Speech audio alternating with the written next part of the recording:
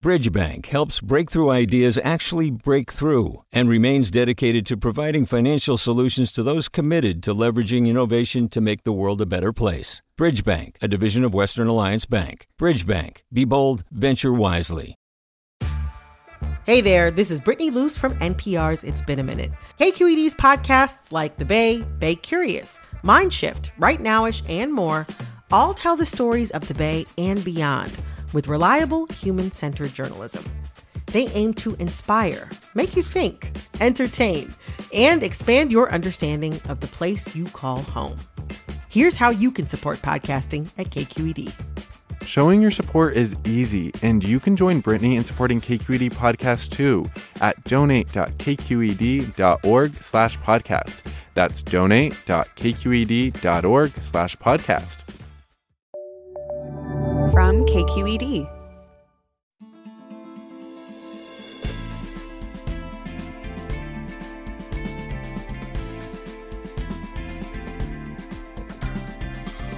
From KQED in San Francisco, I'm Alexis Madrigal. Javier Zamora arrived in San Rafael at 9, stepping off the bus in the shadow of 101. His parents had arrived years earlier from El Salvador and had begun to make a life in the Canal, the island of immigrants marooned on the shoreline of Marin's Ocean of Wealth. Javier had spent the previous years living with his grandparents and tia in a small town on an estuary near the Pacific coast. The time between leaving that town and arriving in San Rafael, 2 weeks that turned into 2 months, has haunted Zamora for more than 2 decades. His new book, Solito, feels like a way of casting out the demons and casting off the shame. It's a startling portrait of bravery that's both remarkable and everyday. Javier Zamora joins us in the studio after this news.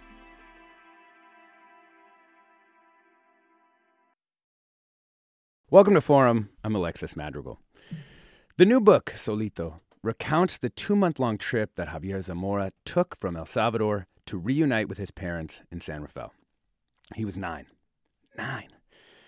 Javier takes the trip alone, though others along the way, a mother, Pati, her daughter Carla, and a friend of theirs, Chino, extend remarkable care to him.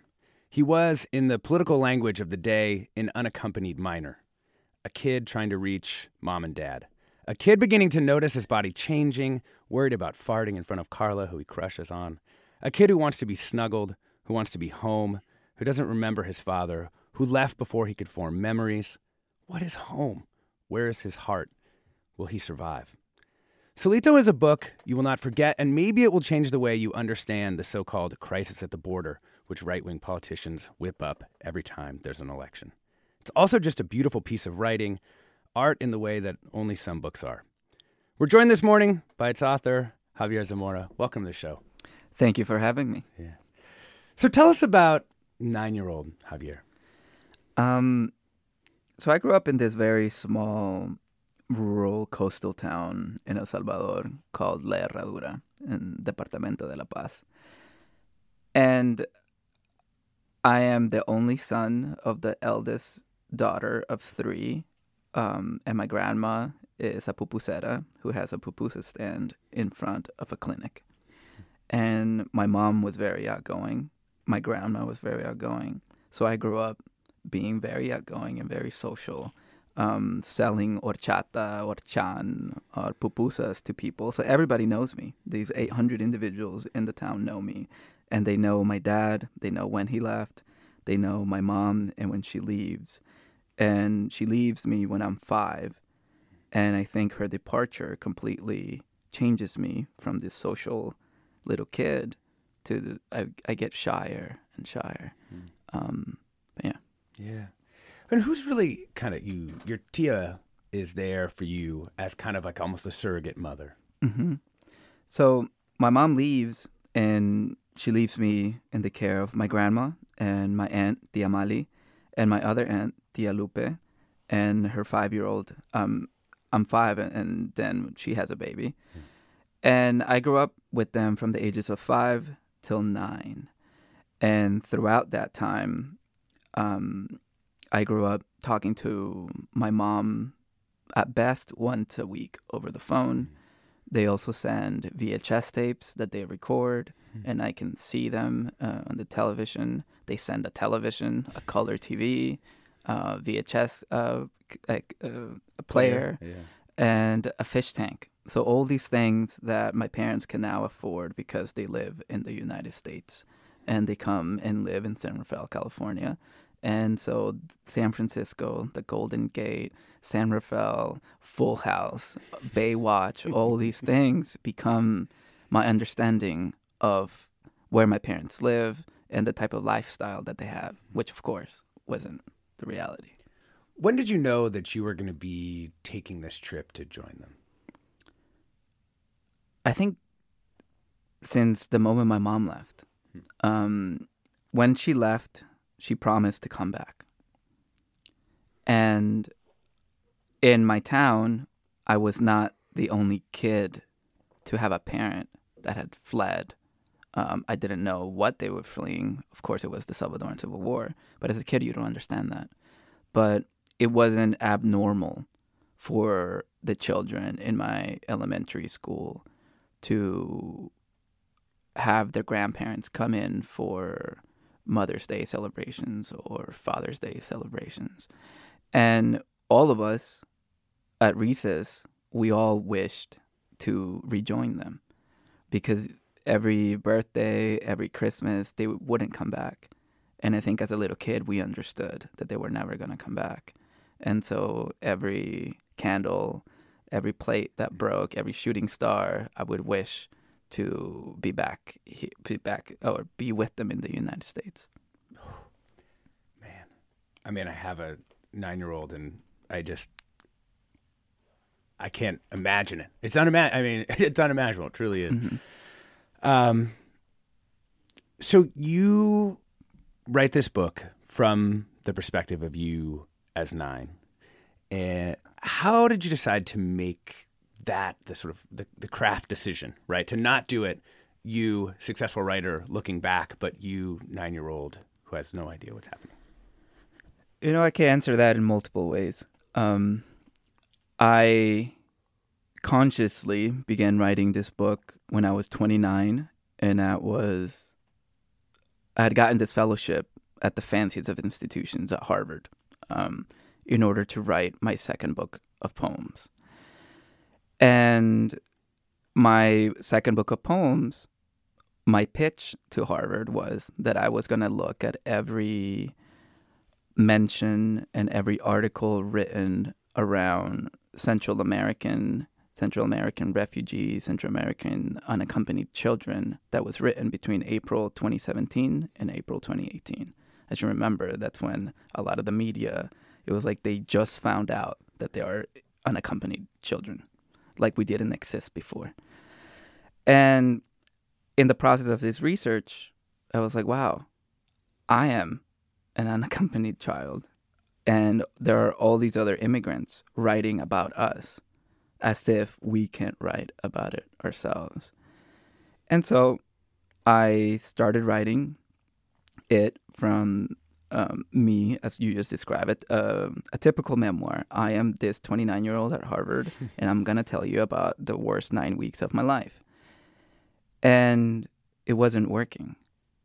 I couldn't write, and I think I couldn't write it because I needed the kid to speak for me. And the kid for me which is my 9-year-old self, was somebody that I had been carrying with me since the moment that I crossed that border, and somebody that I was ashamed of and that I hadn't sincerely looked in the face. And once I sat him down, I saw him and saw his face, then I could remember and I could speak with his voice. And it was almost this thing that I needed to do in order to heal, because he had been almost dragging me down this entire time. How much of this were you able to do just from memory, from going back and thinking about each day of the worst 9 weeks of your life? And how much did you have to go try to reconstruct, like go out to the Sonoran Desert or do these other things to try and build what is really an incredibly realistic world in this memoir? Well, this book wouldn't exist without my therapist and without my wife, who is a Reiki practitioner. She's a yogi. And she has her own trauma that she showed me what healing looked like, because she has been actively trying to heal from what happened to her when she was 16. And this is my wife. And so when I met her, she was like an example of what I could be. And with my therapist, who I meet with every Wednesday, I'm meeting her tomorrow, a lot of the work with her has been that I need to trust my memories, and that I need to trust my dreams, and that I need to trust what I feel in my body. And these are things that, as a survivor, and this is a term that I just began to use, because as survivors, you never want to use that term, and now I've accepted it. But as a survivor, our bodies, our dreams, our subconscious, it's telling us what we've lived through and what we have to face. And so using Reiki, meditation, yoga, hiking, therapy, I have gathered these little images, snippets, details, that once I knew how to tell this story, and by that I mean that I knew the date that I left, April 6, 1999, and I knew the date that the book was going to end, June 11th, 1999, when I see my parents again. All the details that I had compiled over the 20 years that I had lived in the United States were easier to tack onto that timeline. Mm-hmm. You had thought of writing poetry as healing, but did you find that that was sufficient to, I mean, clearly not.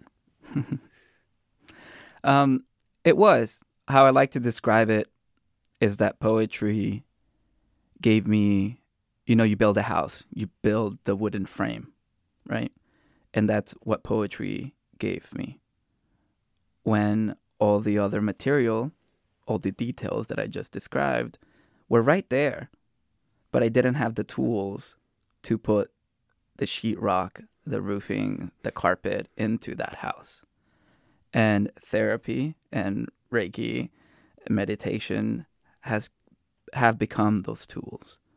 But that wouldn't have happened without that framework. And that's what poetry gave me, which I erroneously thought that poetry had made me build that house. But it was only the framework. And so here I was preaching this gospel of like, oh, all you need to do is write poetry and you're going to heal. The term, it's an active verb, healing. You're never healed. And that's also what therapy has given me. We're talking with poet Javier Zamora, poet and writer, about his new memoir, Solito, which recounts his journey traveling from El Salvador to the U.S. as an unaccompanied 9-year-old. Zamora is also the author of the poetry collection Unaccompanied. He's been a Stegner Fellow at Stanford and a Radcliffe Fellow at Harvard. He's won so many awards, honestly couldn't even read them all to you. And following his immigration, he grew up in San Rafael. We'd love to hear from you. What's your personal connection to Zamora's journey? In what ways does Javier's work, whether that's his poetry, his nonfiction, or this memoir, resonate with you and your experiences? You can give us a call. Number's 866-733-6786. That's 866-733-6786. Twitter, Facebook, Instagram, it's KQED Forum, and the email's forum@kqed.org. As we go into the breaks, we're going to be playing some of the music that's mentioned in the book. Yes. Hopefully send Javier back in time. This is one of 9-year-old Javier's favorite songs, Auto Rojo. I'm Alexis Madrigal. Stay tuned for more Forum after the break.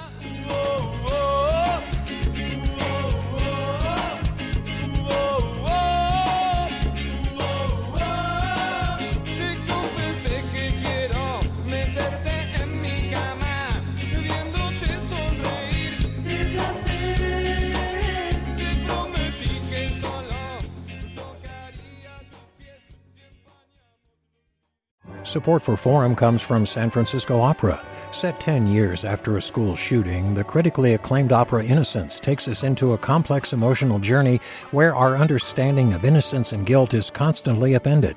Kaya Sariaho's ethereal score collapses the past into the present as a community of survivors grapple with how to move forward. Don't miss the highly anticipated American premiere of Innocence, June 1st through 21st. Learn more at sfopera.com. We've all got those parts of our house where the internet just won't go. Well, if you had wall-to-wall Wi-Fi from Xfinity, you could worry less about dead spots.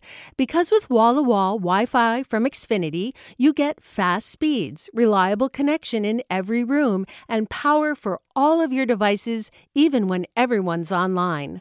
That's wall-to-wall Wi-Fi only with Xfinity. Restrictions apply, not available in all areas. Actual speeds vary.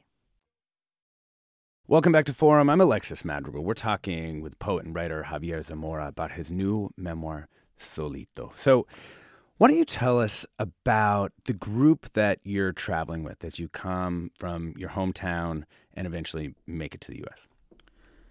So I leave El Salvador on April 6, 1999 with my grandpa. So it's 9-year-old me, my grandpa, and this coyote, Don Dago, who must be like 50. And he has gathered other people from other parts of El Salvador. And there's this mom by the name of Patricia. She must be like 28. And her 12-year-old daughter, Carla. A 19-year-old young man by the name of Chino, or his nickname. And this 25-year-old man by the name of Marcelo, a 32-year-old named Chele, and this other woman, Marta. So there's 9 of us. And slowly, my grandpa leaves. So now there's 8. Marta and Don Dago probably fall in love and leave the rest of us, the 6 of us. The 6. Yeah, who I call the 6. And they leave us at the Guatemala-Mexico border when we're about to board these boats. And that's how we cross. So you're going to read a little bit about this, but just tell us first, like, what's one of these boats look like? Like, we're not talking like the ferry to Marin here. I like to describe them as motorized skiffs. And there are no roofs. They're like a meter wide. And I want to say like 20 feet long. And as they're driving in the waves of the Pacific Ocean, you could literally just put your hand out and touch the water and the waves. So it's a scary thing. Like, you could, if we hit a big wave, we could all capsize. And the locals in the coastal city of Ocos, Guatemala, they tell us, because we get delayed, we keep getting delayed. And apparently we get delayed because the week before we arrived there, 3 similar boats had capsized.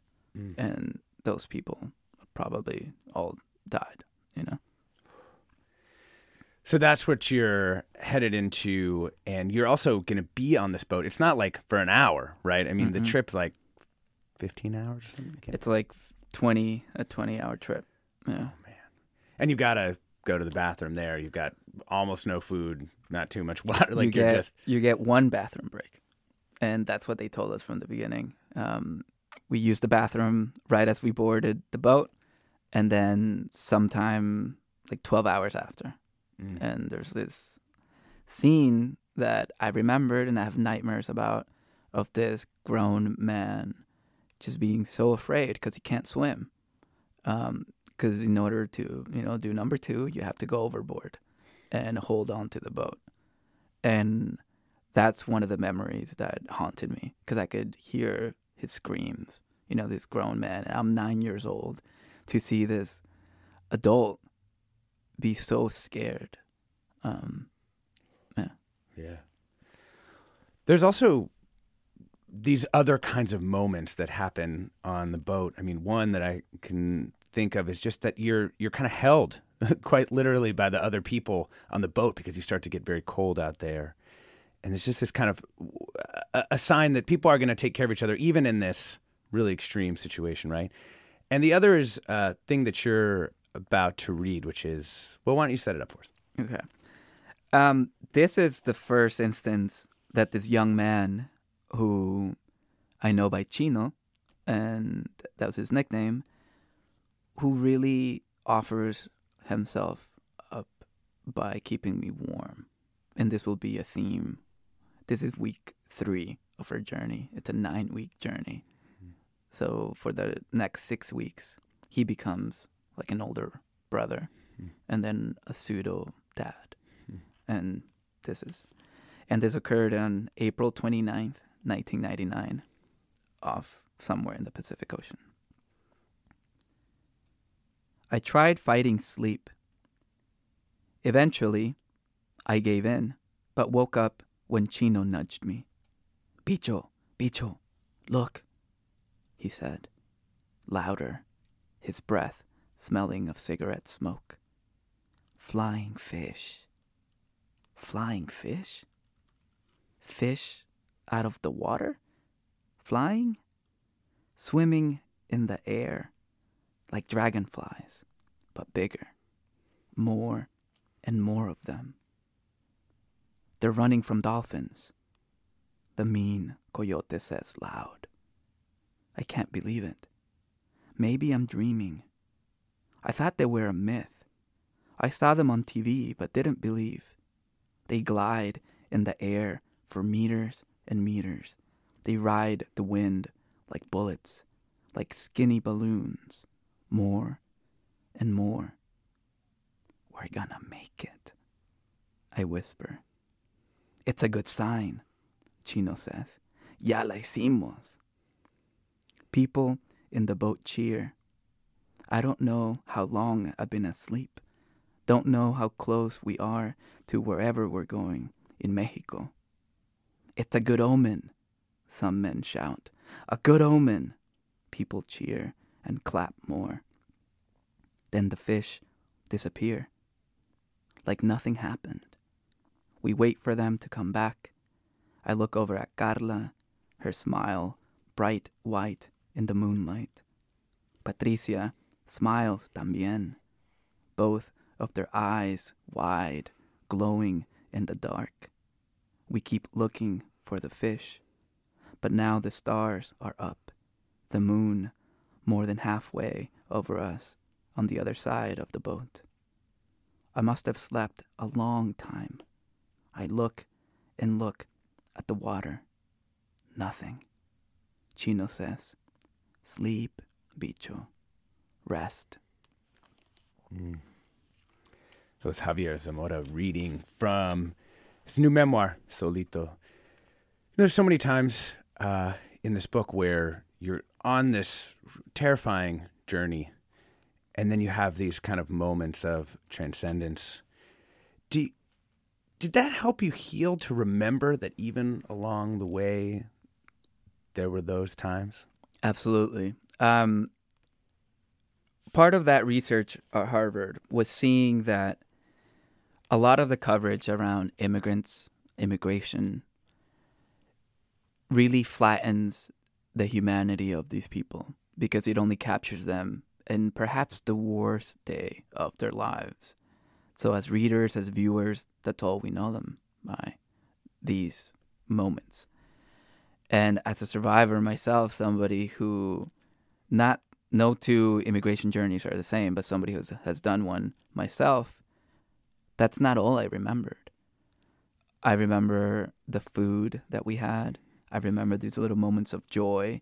Even after, we were dragged out of the bus, we, as a group, had to find the joy in order to not fall into a deep depression, and that would keep us and freeze us from moving further.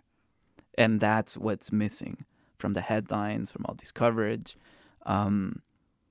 Because, the human brain and human bodies are amazing. And the brain always wants to keep us alive. And moments like the flying fish and that joy that brings are what helped me be here today. Yeah. Also love you having tacos for the first time. Yeah. Have you come around to the thinner tortilla yet, or are you still devoted to the thicker tortillas? So that is a theme. In Central America, we have thick tortillas, and the more north you come, the thinner and thinner they get. And now I live in Tucson, so yeah, I'm a fan of the flat flour tortilla. Some things you write about in the memoir, you'd also written poems about as well. So we thought maybe we'd have you read one of the poems from your book, Unaccompanied, which was 2017. And then we can talk a little bit about, the interplay between the poems and the memoir. Okay. So right after the boat, we land somewhere in Oaxaca, and we change, and we get on this bus. And then somebody tells on us that we're not Mexican because we're pretending that we're Mexican. And then we get dragged out, and this happens. On a dirt road outside Oaxaca. The Mexican never said how long. How long? Not long. How much? Not much. Never told us we'd hide in vans like matchsticks. In our town, we'd never known Mexicans besides the women and men in soap operas. So in our heads, we played the fence, the San Isidro McDonald's, a quick run, a van. Not long at all. In Oaxaca, a small brown lizard licks horchata from my hand. We're friends. We pick names for each other. Hola, Paula. Hola, Javier, she says. We played the fence, a quick run, the van. How long? Not long. On the dirt, our knees tell truths to the cops' front sights and barrels. How much? Not much. We'd never known Mexicans besides Chente, Chavela Vargas. We're on the dirt, like dogs showing nipples to offspring. It's not spring, and we're going to where there is spring. We say, it's gonna be all right. It's gonna be just fine. My hands play with Paula. That was Javier Zamora reading his poem On a Dirt Road Outside Oaxaca from his poetry collection, Unaccompanied. So, this really happens as you're basically being shaken down by Mexican officials for money so that you can continue on your journey, right? Like this moment with this lizard. Yeah. Yeah. And, talking about building a house, right? This poem then gives me a complete chapter to build around, because I wrote this poem when I was like 22. At that age, this is as much as I allowed myself to remember. And I remembered this lizard. And then this lizard comes out in the prose as well, because this lizard is how my brain, my 9-year-old brain, disassociated from what was happening around. It was the first time that I had a gun pointed at me, huge gun. And so instead of focusing on the terror of that, my brain chose to help me survive, chose to focus instead on this beautiful lizard that has made it into poetry and has made it into prose now. And that lizard kept me sane in that moment. The U.S. has a real way of flattening people's cultural identities and kind of stripping out a lot of the nuance. Like everyone from south of the border becomes Mexican or whatever the things. And you, as you're moving up north, you, as a Salvadoran, can, kind of encounter this intense prejudice by the Guatemalans and then the different kinds of Mexicans as you go north, and eventually also, of course, the white people and of the United States. Now that you're in the U.S. and you interact across all these different ethnicities, how have you come to see that prejudice that you encounter and that you still encounter? It's all around still. It's racism. Latinos, we're not a race. We're an ethnicity. And the whiter you are, the better. And for the most part, the northern part of Mexico is whiter, and that's on purpose. The same thing that the immigration pool from Europe that occurred in Argentina occurred in the northern states. And even within Mexico, there's like this pecking order. The richest state usually is Guadalajara, and that's where the whiter, the prettier people. There's also this saying of like ojos tapatíos, which is, in Mexico, they're the prettiest people there. And it's racism. And everybody under there is more indigenous, and we have different terms for that.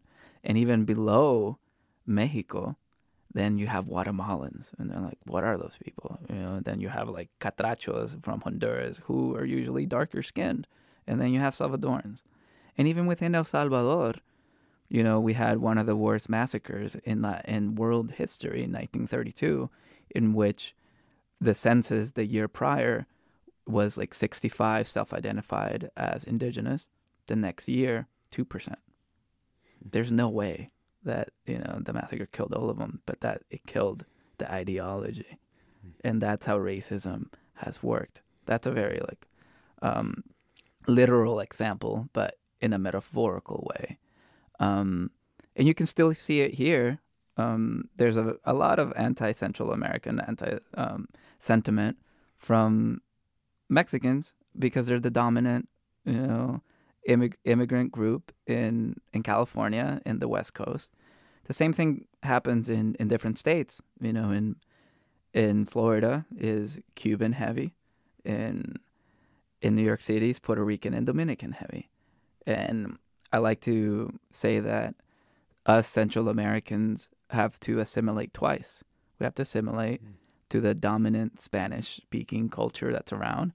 In the Bay Area, it's Mexican and Mexican Spanish. And so we also lose our voceo and our tongue. And then we have to assimilate to the American culture. Mm. In this book, you really focus on the different words that people use from different parts of Latin America. And was this a way, did you regain the voice? And that's, talking about assimilation again. For a while, I pretended not to speak Spanish. I used to be undocumented. So people wouldn't ask questions. I would tell people that I was born in this country. And part of that assimilation was losing or trying actively to forget my voceo, which is my caliche, which is Salvadoran slang. And we use voz, which is why I like Vilma Palma e Vampiros. I think Salvadorans like Argentinian bands because they speak with voz. And so I was very adamant that I needed to include our slang. And also, on the way here, I had to pretend to be Mexican. And so I had to learn terms like popote, like carnal, all these different things. So my tongue wouldn't signal. Betray you. Yeah. We're talking with poet Javier Zamora about his new memoir, Solito, which recounts his journey traveling from El Salvador to the U.S. as an unaccompanied 9-year-old. Zamora is also the author of the poetry collection Unaccompanied. He's been a Stegner Fellow at Stanford and a Radcliffe Fellow at Harvard. We'd love to hear from you if you have a personal connection to Zamora's journey. You can give us a call, 866-733-6786. That's 866-733-6786. Twitter, Facebook, Instagram, it's KQED Forum, and the email's forum at kqed.org. Abel writes in to say, just picked up Solito. It's a nicely woven work you don't want to put down. And some other people have questions about how your parents have received this book, which we will talk about when we come back for the break. We are playing songs that... from the book, mentioned in the book. This is Como Te Recuerdo, and it's a song that Patti, who helped out Javier along the way, liked. I'm Alexis Madrigal. This is Forum. Stay tuned for more after the break.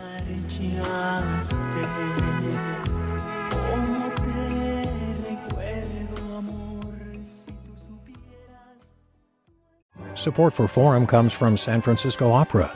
Set 10 years after a school shooting, the critically acclaimed opera Innocence takes us into a complex emotional journey where our understanding of innocence and guilt is constantly upended. Kaya Sariaho's ethereal score collapses the past into the present as a community of survivors grapple with how to move forward. Don't miss the highly anticipated American premiere of Innocence, June 1st through 21st. Learn more at sfopera.com. We've all got those parts of our house where the internet just won't go. Well, if you had wall-to-wall Wi-Fi from Xfinity, you could worry less about dead spots. Because with wall-to-wall Wi-Fi from Xfinity, you get fast speeds, reliable connection in every room, and power for all of your devices, even when everyone's online. That's wall-to-wall Wi-Fi only with Xfinity. Restrictions apply, not available in all areas. Actual speeds vary. Welcome back to Forum. I'm Alexis Madrigal. We are joined by the writer and poet Javier Zamora to talk about his new book, Solito. Excellent, excellent book. And, I was a little worried just having, listened to a bunch of podcasts and, heard people interview you, that people focus just on your life and not like sort of on the craft and art of this book. And I was wondering, for you, what were the sort of models of writing that you were bringing to putting this book together? Well, this book wouldn't exist without Edwidge Danticat, and specifically her first short story collection, Crick Crack. And the very first story in that book is Children of the Sea, which she describes Haitians making that journey from all across the Caribbean in order to land in Miami. And that story, it's how I began to write this book, and that boat scene. Because I'm like, oh, wow, I also went on a boat. And it was triggering in a healthy way, if that's possible. And that just gave me that entire chapter in my own book just flushed out. And I just love how she humanizes immigrants. And she's like the echelon. And another writer, Justin Torres, says, We the Animals. I'm still trying to write a book that's so genre bending, but still reads like a novel. And it's almost like a novel length poem. And different sections also read like prose poems or like short stories. And I just like how from chapter to chapter everything flows. And I would try to like imitate that, just to cut everything that's unnecessary and just get you the gist and the heart of what he's trying to get across. And Justin Torres is a master at that. So just those two books. Mm-hmm. One of our listeners wants to know if you have favorite Central American poets. I do. There's this poet, up-and-coming poet, Janelle Pineda, who has a chapbook, and she's working on her full length, and she's amazing. And I'm like some of the first Salvadorans writing in the United States, but there's a lot now, and we're also beginning to hear queer voices. And Christopher Loma Soto just published a book with Copper Canyon, and the title of the book is Diaries of a Terrorist. Great title.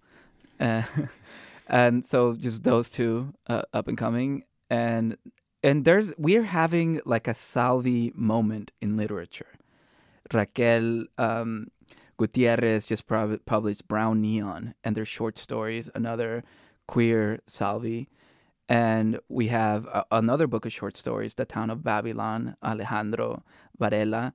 And we also had another memoir, Roberto Lobato, Unforgetting. So there are a lot of Salvis writing right now. Yeah. I also wondered, I read the entire Lord of the Rings series to my 8-year-old, now 9-year-old.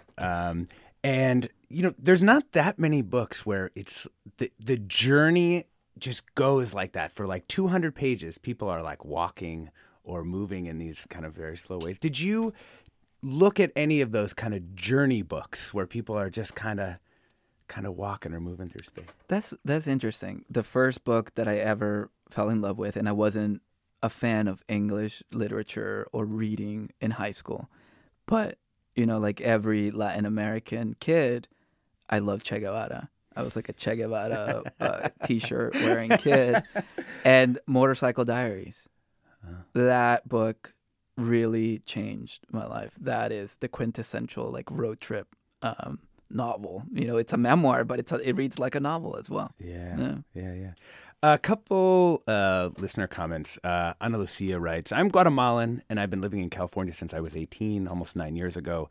I have definitely lost my voceo or my accent as well, even if I still have the slang because I grew up there. It's only when I speak to my family or friends back home that I speak like a Chapina.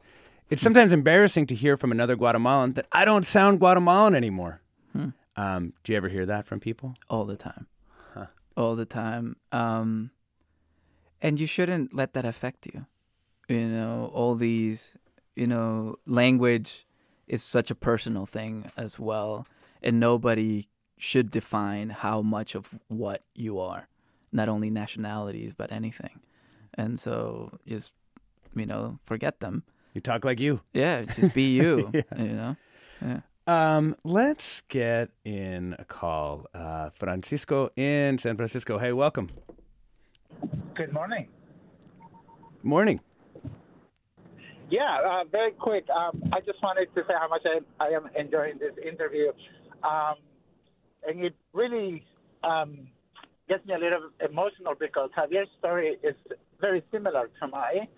I was born and raised in Honduras, and at the age of, I believe, 10 or 11, I vividly remember this conversation when my mother was in the kitchen cooking, and I was next to her washing the dishes, and she said to me, a friend of mine is going to home to go to the United States.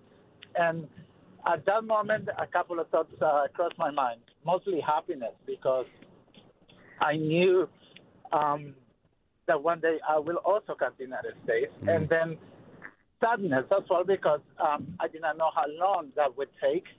Long story short, my mother left Honduras in 1991, I believe sometime in June, and I immigrated to the United States in 1999.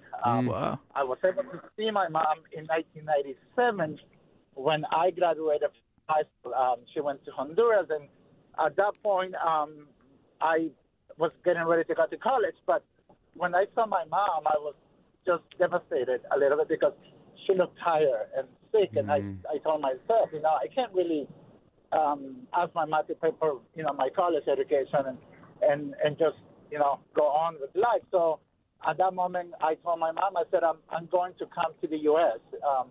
Illegally. And she said, well, undocumented. Undocumented, yeah. Undocumented, I'm sorry, for the term. And she said, just wait for the green card. It's going to get approved one day, but I didn't.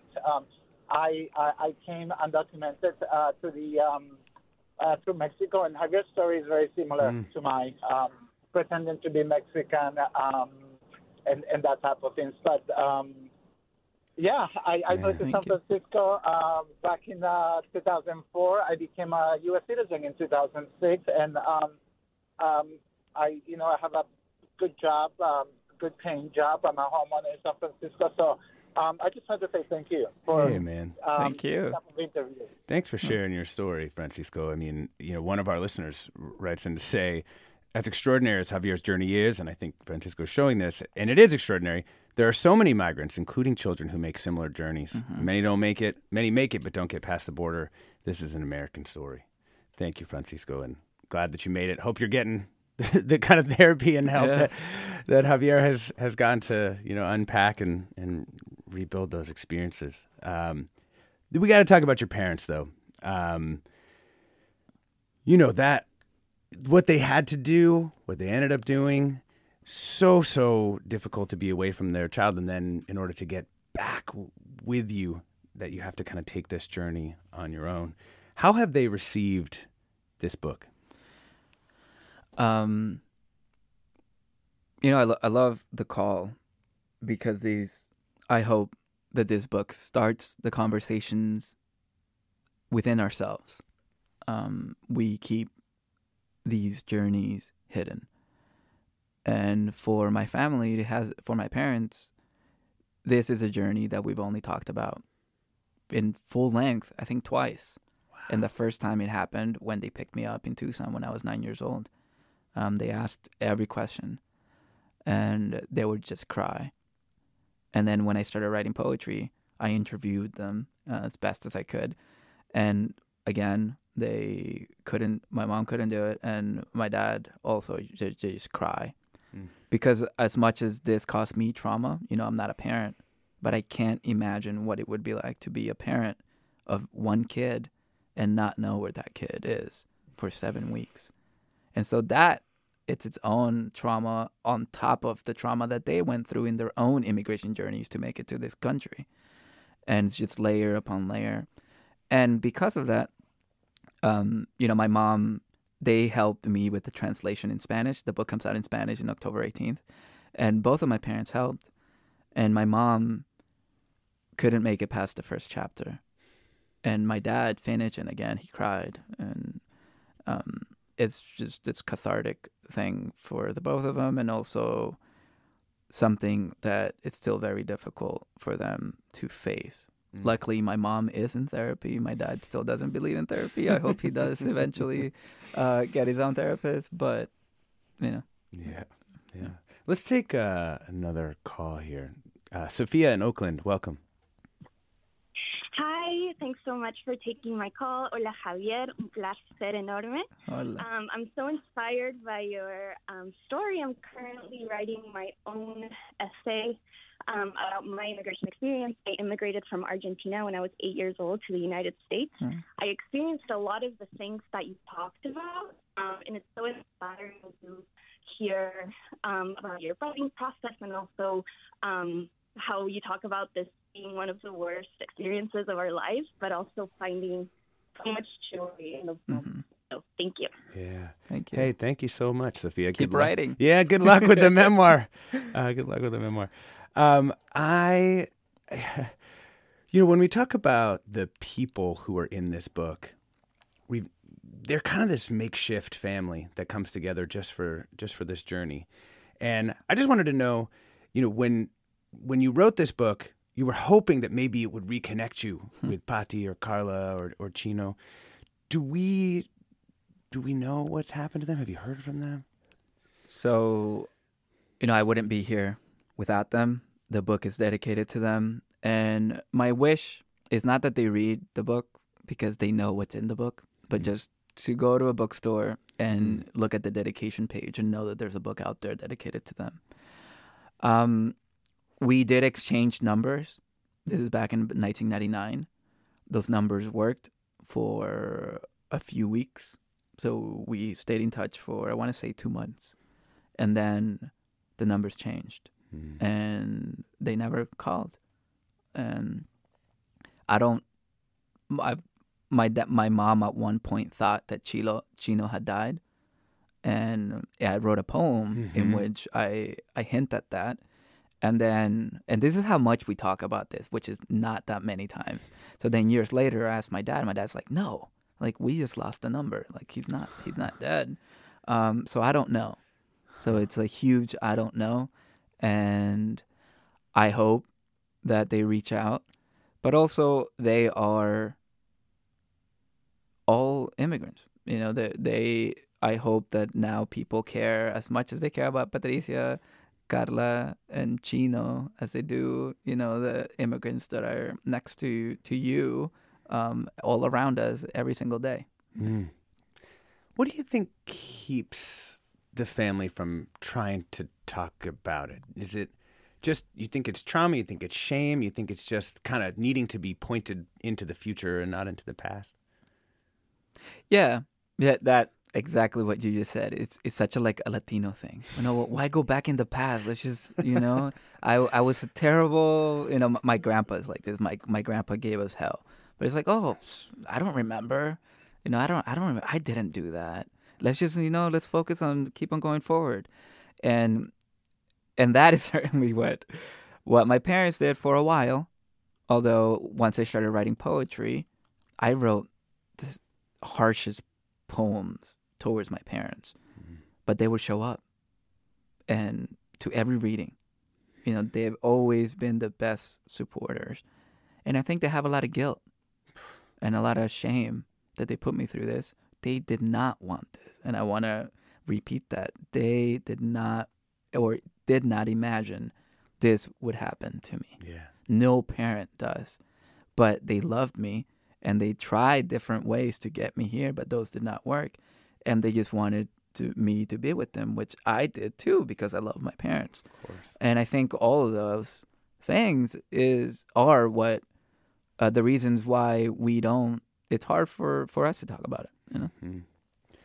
Yeah, how can you talk about an impossible situation? Yeah. It's an impossible situation. I do get that. I mean, you, on the other hand, have gone back into it. And in particular, you've actually been able to go back to El Salvador, and you've been able to go back to the scenes. What was it like going back to where you're from after all this time?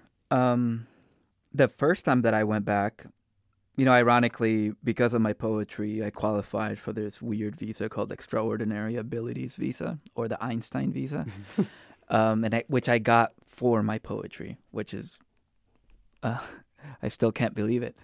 But the first time, part of this visa, because I came here without papers, that I had to self-deport, and that's what they called it too. I had to self-deport to El Salvador to interview at the U.S. Embassy, which in hindsight was like 3 questions long, and it happened in less than 5 minutes. But if I did not pass that interview, I would have had to stay in El Salvador for up to 10 years.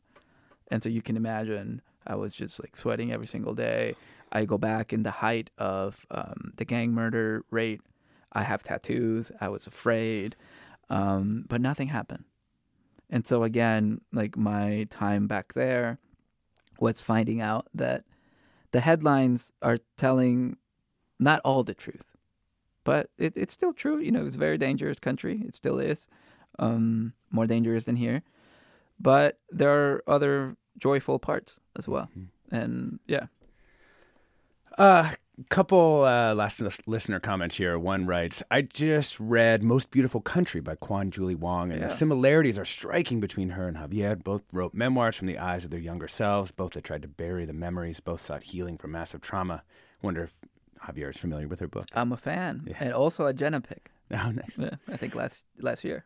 And Robin wants to know, would Solito be appropriate for a tween or teen? I'm considering reading it with my son. What is the age that you think would be appropriate? I think teenagers can read this. Yeah, I think so too. No, not elementary. Yeah. My kid was asking about it. My 9-year-old was like, it's about a 9-year-old, but it's not for a 9-year-old. I would say. I think 13, 14 plus. Yeah. We're going to go out to a song by Los Bukis. Yeah. We have been talking with poet Javier Zamora about his new memoir, Solito, which recounts his journey traveling from El Salvador to the U.S. as an unaccompanied 9-year-old. The book came out earlier this month. Zamora is also the author of the excellent poetry collection Unaccompanied, and it makes a great kind of dual read with Solito. He's been a Stegner Fellow at Stanford, Radcliffe Fellow at Harvard, winner of a bunch of awards, and grew up in San Rafael, California. Thank you so much. This was amazing. And I love the music. It's so good.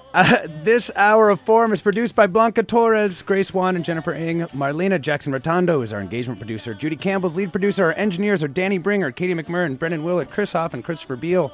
Our interns are Paul C. Kelly Campos and Lulu Ralda. Susan Davis, senior producer. Vice president of news, Ethan Tobin Lindsay, and chief content officer is Holly Kernan. I'm Alexis Madrigal. This has been Forum. Stay tuned for another hour ahead with Mina Kim.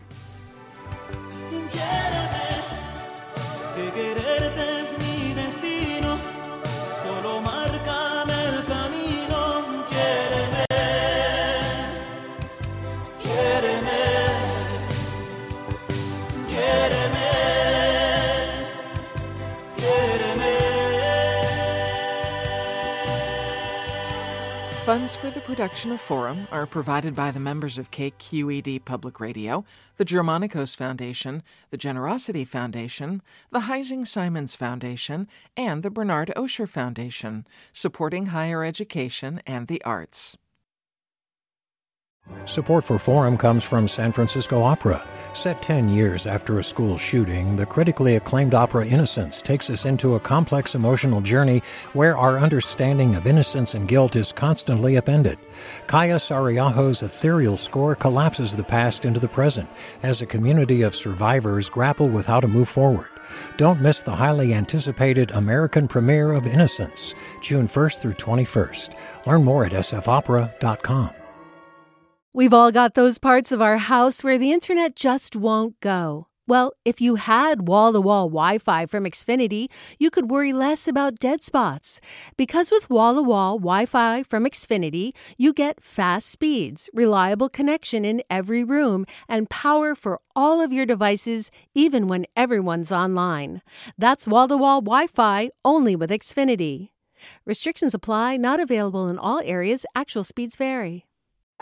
All over the country, we need to improve reading in Wisconsin. Schools are changing the way they teach reading. I'm calling for a renewed focus on literacy. We have gotten this wrong in New York and all across the nation. And it's happening because of a podcast. I think your podcast has changed my life. And I'm going to share this podcast with everyone I meet. Sold a Story investigates how teaching kids to read went wrong. New episodes of Sold a Story are available now.